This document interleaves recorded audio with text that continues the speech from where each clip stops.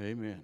Thank you, Pastor. Good to see you this morning. Take your Bibles, if you will, and turn with me to the book of Genesis chapter 2. We're still looking at the goodness of God. We've seen the goodness of God as demonstrated by His creation. It tells us that God Himself is good, and all that God made was good. And when He made us, He proclaimed us and everything that He had made very good. And so we know the goodness of God is expressed in His creative work that we saw in the first chapter of Genesis. We move now into the second chapter where the focus becomes more specific.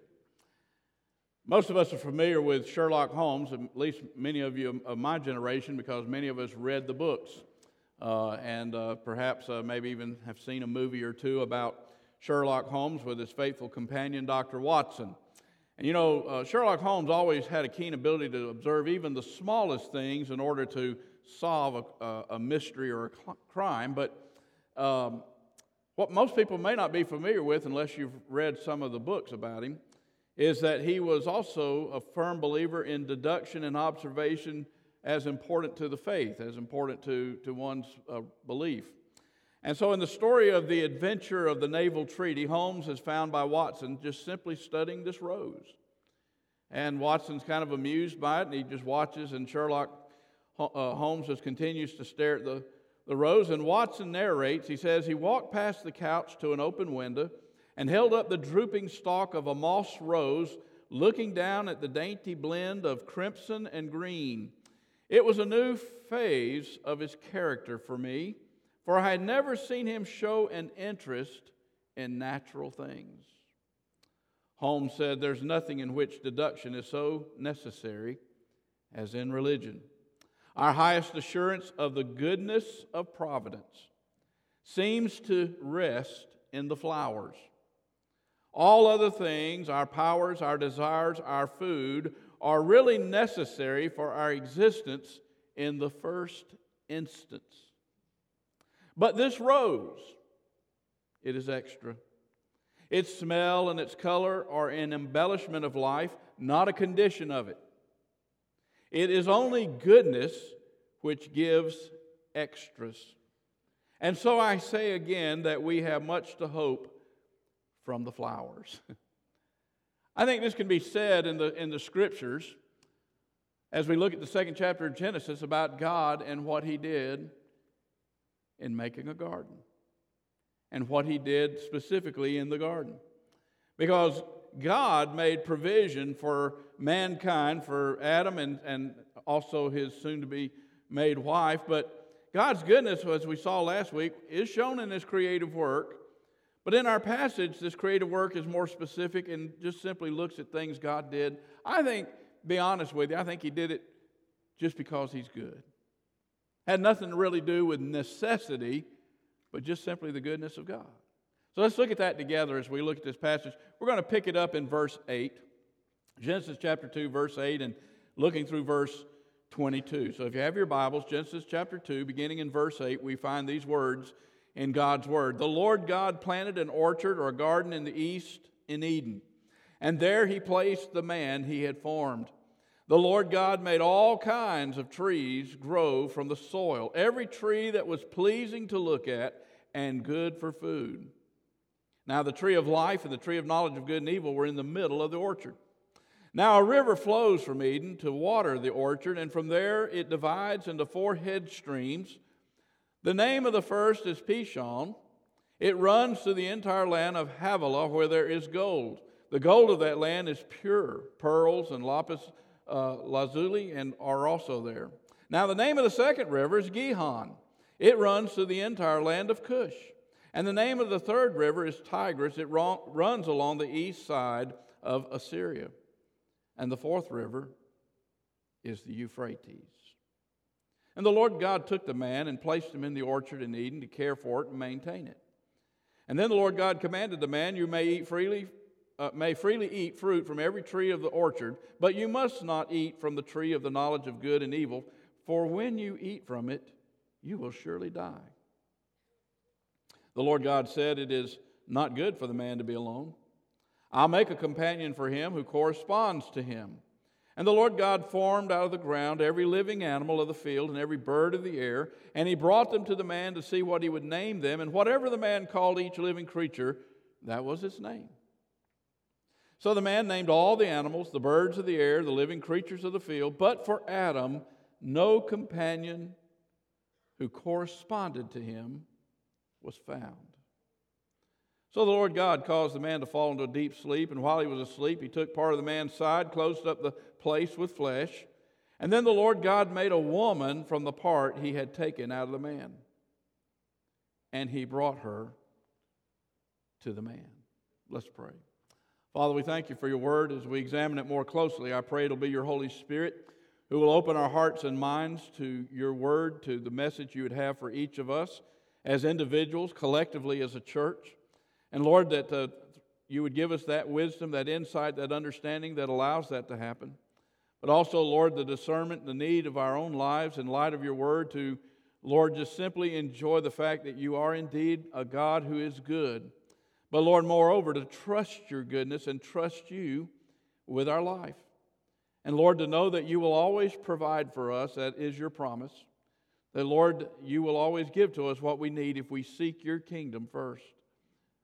And so, Lord, help us in this moment in time to just simply look at and just simply learn even yet more about your great goodness. And Lord, if there's someone here today who doesn't know Jesus Christ as their personal Lord and Savior, may they know that the ultimate expression of your goodness was shown in the great gift of yourself as you became flesh and dwelt among us, as you willingly suffered and died on the cross for our sins, that you were buried, but you victoriously rose from the grave, ascended to heaven, and one day, Lord, you will come again, but you will enter into the hearts and lives of those who will, by faith, both believe and receive you today. Do your great work in this place. We will praise you for all that you do. In Jesus' name, amen. So in this passage of Scripture, a couple of things I'm just going to point out to you this morning. First off, notice that God's goodness is shown in a garden. We talked a little bit about this the other Sunday night because one of the ways the church is described in 1 Corinthians is that the church is a garden. The fact that God has people in the church to do certain things that make the church a garden. There are those who plant, as Paul said, he planted seeds. He came in to plant the gospel. Then Apollos would come and water it. And then God would give the increase because God is a gardener. He's the ultimate gardener. And he wants the church to be a garden that produces the fragrance of Christ, produces fruitfulness, that produces all that's necessary for people to come to understand and know who Jesus is, what he came to do, what he can do for them in their life. So we had a little bit of that the other night. But this morning, just focus on the fact that in this wonderful creation God made, and remember this is before the fall, this is before the flood, this is before great drastic changes happened. The whole earth was a wonderful, beautiful place. You and I could have landed at any point and place on earth after God first created it and looked at it and said, this is a garden. This is good. Everything about it was good. Everything that God had made was as it should be. So we could have gone anywhere in the earth and looked at it, and to us it would appear to have been a garden. But no, God wasn't satisfied with that. He made specifically a special place that we call the Garden of Eden. He made a place so that he could enjoy his fellowship and his companionship with Adam and later with his wife Eve. He planted a beautiful garden. Now, it's interesting about the name Eden because the word Eden in Hebrew literally means delight.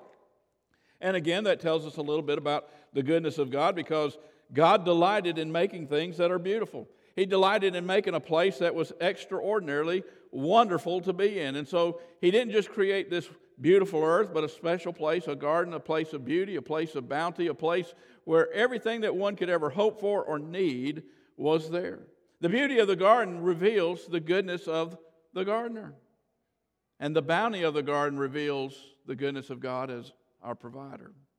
Now notice that the trees that God made, see, it's kind of like the rose that Sherlock Holmes admired. God made trees, and he made trees that were good for food, but he made trees that were pleasing to the eye. Notice what it says. They were, in verse 9, the Lord God made all kinds of trees grow from the soil, every tree that was pleasing to look at and good for food. Now, you know, today there are some trees that are pleasing to look at. I tell you, I look forward to the spring when red buds come out, when dogwoods are in bloom.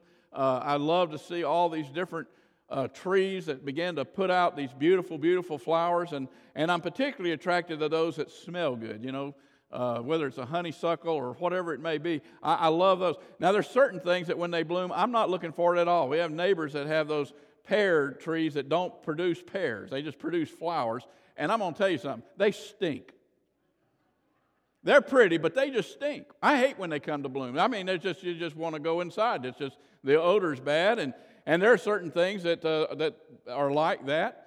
But when I think about God making these trees in the garden, every single tree was beautiful. Every single tree was the way it should be. You know, today we have storms, and you know, like the other day we've had thunderstorms, and limbs break off, and trees blow down, and if you live where I lived in Florida growing up, where hurricanes and tropical systems came, well, you've got a lot of gnarly, ugly trees. Why? Because over time, tops have been knocked out, half a tree gone, limbs breaking, splitting. So the trees aren't nearly as beautiful as they should be. In fact, they can be ugly and gnarly sometimes. But in the garden, there was no storms. There was no tornadoes. There was no hurricanes. There was nothing like that. There was nothing whatsoever. The trees were just the way they were supposed to be. And they were beautiful. And those trees produced what was needed for food, many of them. Two of the trees, though, were extra special. Tree of life, tree of the knowledge of good and evil. The tree of life gave life to those who ate from its fruit. And I'm thankful that at the end of the Bible, when all is said and done, God's yet again going to have us tree of life. He's actually going to have trees, 12 trees, that produce fruit and all year round, and we're just going to get to enjoy that. And it's just going to be such a blessing to be able to be restored to a place like Adam and Eve had at the beginning. But the tree of knowledge of good and evil was going to bring death to anyone who ate of its fruit. Something else in this garden I want to point out real quick before I get to the heart of the message, and that is, notice the rivers. There's a headwater. It flows through the garden, waters the trees, waters the garden, and then it breaks into four heads. And that's an interesting thing. I've actually been in Israel, where if you get to the foot of Mount Hermon and you go to Caesarea Philippi, you see these little streams that are coming out from the mountain, and as it comes out, it's actually from snow melt and water coming through the mountain coming out. So you have this little narrow stream that comes out, and then after that, it just keeps getting bigger and bigger, and it empties into the Sea of Galilee. Then it flows on down to the Dead Sea as it goes down as what we know the Jordan River. But this particular stream broke into four parts, and I love the fact that when you see the names, you may not recognize what the meaning is, but in Hebrew it's an interesting thing, because this water was a significant part of the garden, and as it flowed through, it then broke up, and the thing that is, when it broke up, it became something spectacular. See, the word Pishon in Hebrew means gusher, and Gihon in Hebrew means spurter. So you have the gusher and the spurter. You have water, and you don't just have water, you have water in abundance. In other words, God made it so that it wasn't just like water just barely trickling out. This was water that was coming out in an unbelievable fashion. Can you imagine the scene? If you're Adam and Eve and you're walking through the garden and you come to the headwaters and you begin to see this abundance of water, because water is essential to life. And water in the garden was abundant. So it's just another picture of the fact that God provided in the garden a special place where food was in abundance, water was in abundance. Why? Because of the goodness of God. He provides. And He doesn't just provide miserly or meagerly, He provides in abundance. Again, we have a beautiful picture of that in the New Testament. Jesus feeds the 5,000, and He's just got such a small little lunch to work with. But with God, that's nothing. He takes that, multiplies it, feeds the 5,000, and then there's food left over. Why? Because of the goodness of God, the abundance that He provides. In fact, Jesus said it Himself. He said, I have come that you may have life and that you may have it more abundantly. God is a God of abundance. That's why we know God is so good as it relates to His creation and in the making of the garden. And of course, along with the trees and the river were all the other vegetation that provided Adam and Eve with everything they needed. They had absolutely no need for anything. Listen, in that time, there was no need for grocery stores. There was no need for people to plant a garden because God had planted a garden that was the garden above all gardens. That simply was everything you'd want. Can you imagine what a tomato in the Garden of Eden tasted like? I raise tomatoes because I want them ripe on the vine, and they taste greatly different than the store. I like to have cucumbers. I like to have other things that are right there readily. I know how they were grown. I know what they're about, but you know, I think, what would that have tasted like? What would I hate bananas, but I think I could eat them in the Garden of Eden. And I was in the Philippines. They gave me bananas, and I thought I was going to die. But I took a bite, and it was actually quite good. Why? Because they had let them ripen on the tree. They didn't pick them green. You know, go to the grocery store and you see green bananas. You already know that's not going to taste right. But they ripen on the tree, and when you eat them, they're quite different. Same thing with pineapples. I don't usually eat raw pineapples, but when I was there, when I was in Peru, and they cut me off a pineapple and ate it, it was as sweet as it could be. You know why? Because it ripened on the plant. Can you imagine what these things tasted like in the Garden of Eden? Can you imagine how wonderful they were? Why? Because of the goodness of God to provide. And the goodness of God and the gardens are tied together in other places in the Bible as well. When I think about this, by the way, there's one other thing that I almost passed over, and that is the animals. God brought the animals to Adam and Eve, and can you imagine having your own personal zoo without the bars, without the fences? Now, you know, you go to the zoos like we've done with our kids, they're behind cages. They're behind glass. They're separated from you. Why? Because they will eat you. But in the Garden of Eden, that lion would come up and Adam could pet it just like it was a kitty cat. Scratch it behind its ear. It'd probably purr. Lion, tiger, didn't matter. Bears, wolves, whatever thing you can think of that we would normally be scared of. Well, Adam just sat there and named them and played with them because of the goodness of God. God's goodness, though, is shown in the fact that He does favor gardens. Not only with the Garden of Eden, but later a garden called Gethsemane that our Savior loved to go to. Not a spectacularly beautiful place at all. In fact, anybody that's ever been to the Garden of Gethsemane today and looks at what olive trees look like, all gnarly and everything, I can't imagine that any of us would really have thought that to be a beautiful place, but Jesus did.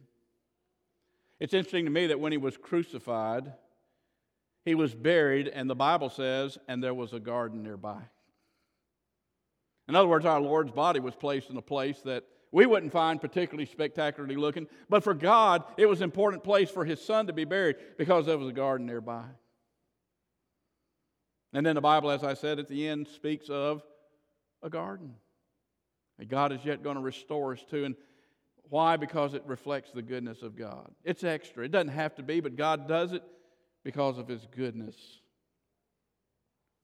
But that wasn't enough. The Lord saw that man was not yet complete. It was God Himself in verse 18 that said, "It's not good for man to be alone.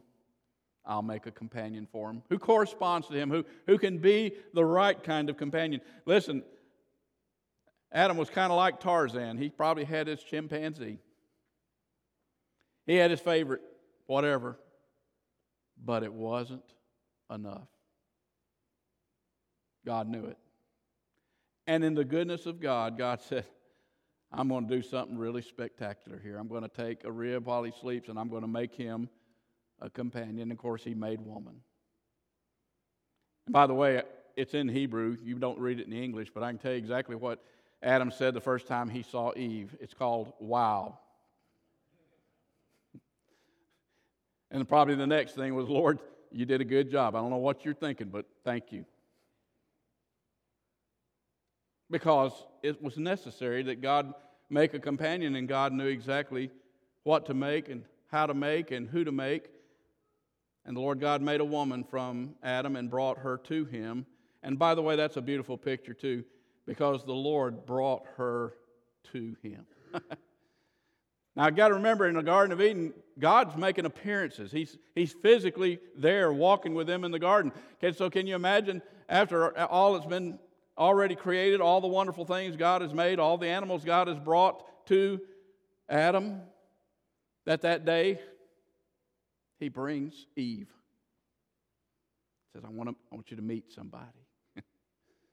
Somebody who's going to compliment you. Somebody who's going to come alongside and be your companion, your partner. Somebody you can share all this goodness with. And he brought Eve. Now, folks, that's what God does in our life. He gave us the capacity to have relationships, friendships with one another.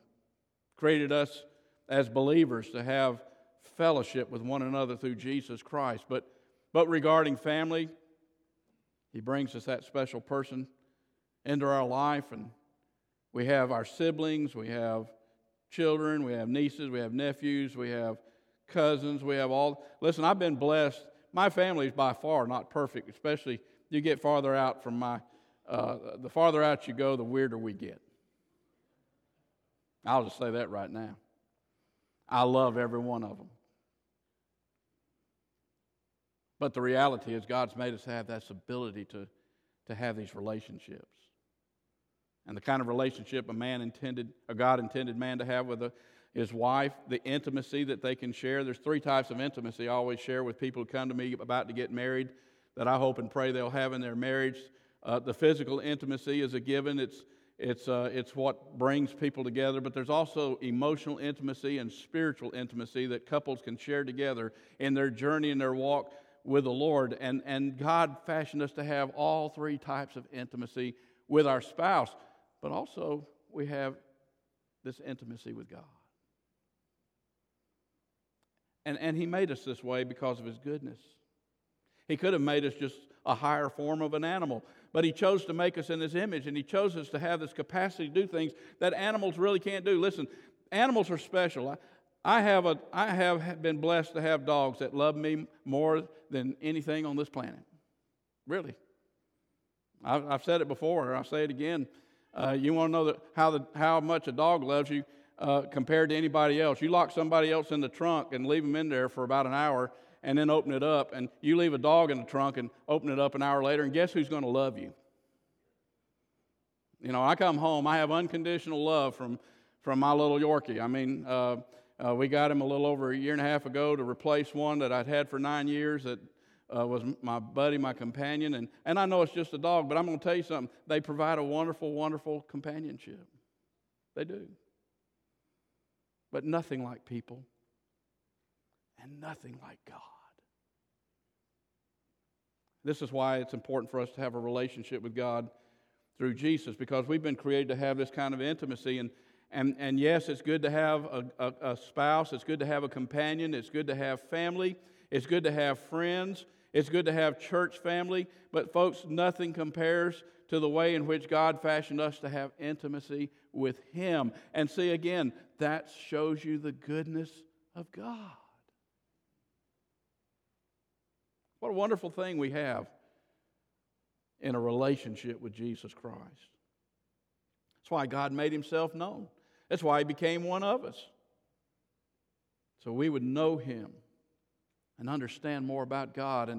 And you know, that's one of the ultimate things we should desire in our life, to know the Lord Jesus, to grow in the grace and the knowledge of the Lord Jesus, to know Him. Like we talked about earlier the other Sunday night with the Apostle Paul, that one of his goals was, and what I pray is one of our goals for the new year, is to know Christ.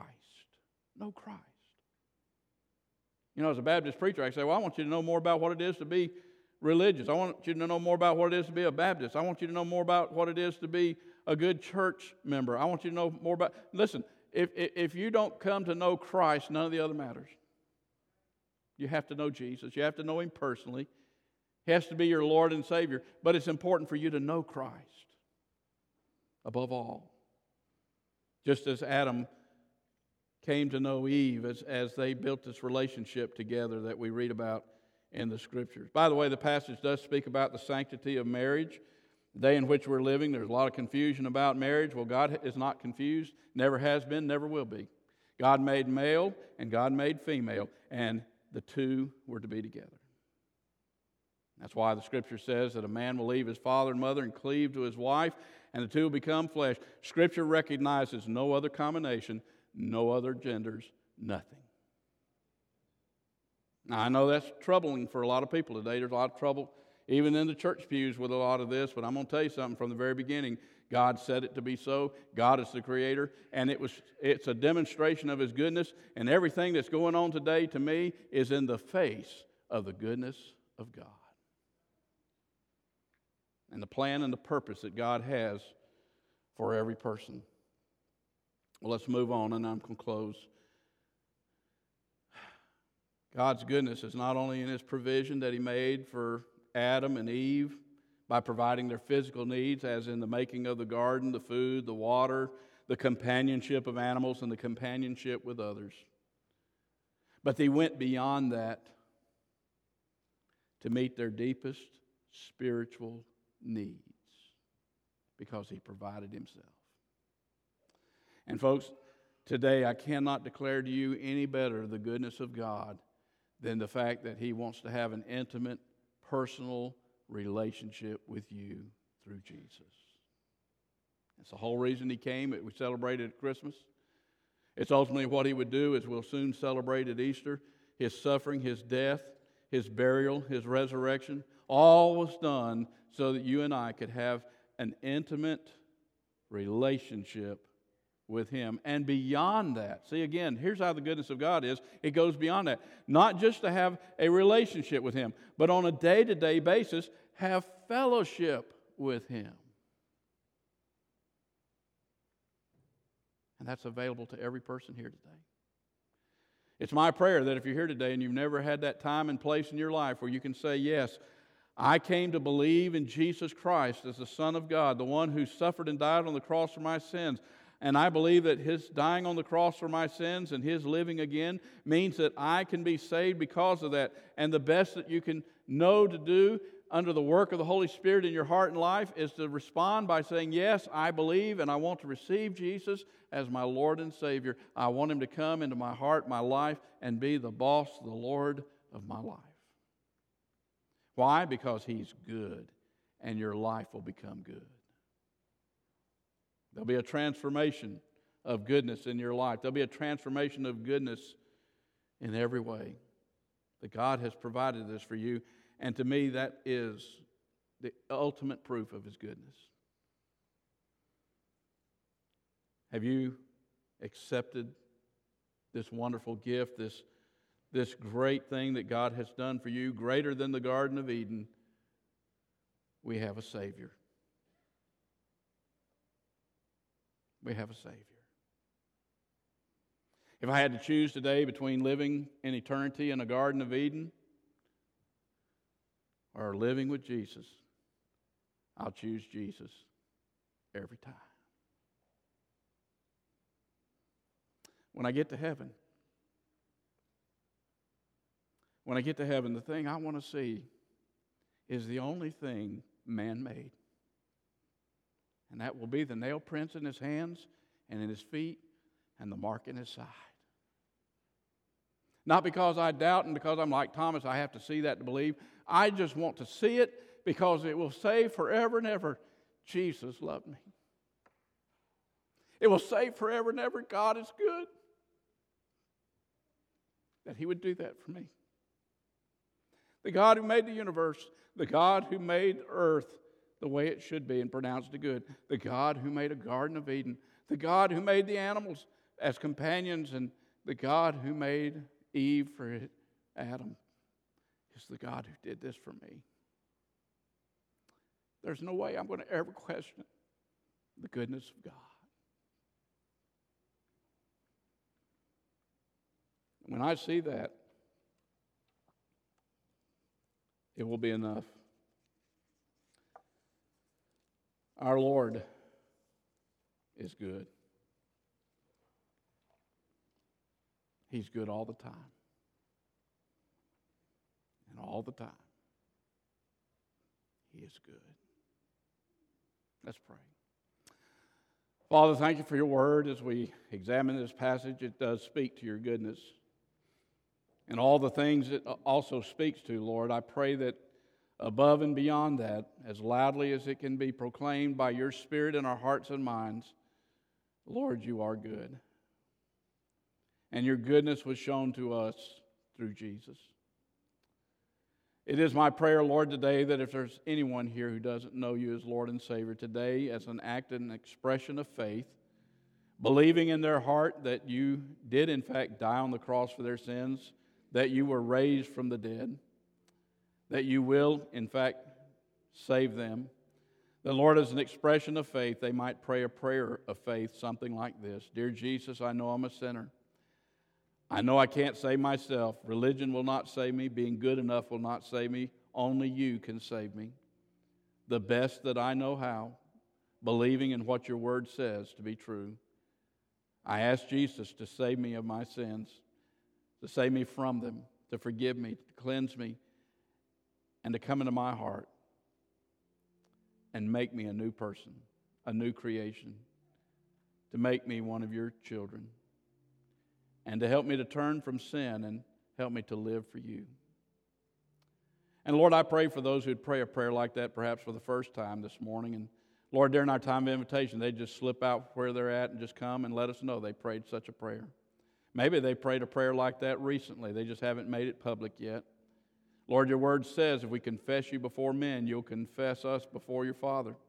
But if we won't confess you before men, neither will you confess us. So Lord, if there's someone here today who needs to make that public, somebody needs to be obedient in the waters of baptism, somebody needs to be obedient in what you have said about becoming part of this family of faith, then Lord, whatever it may be, even to the resurrendering of our lives and recommitting ourselves to your lordship, then today, Lord, may we make that decision.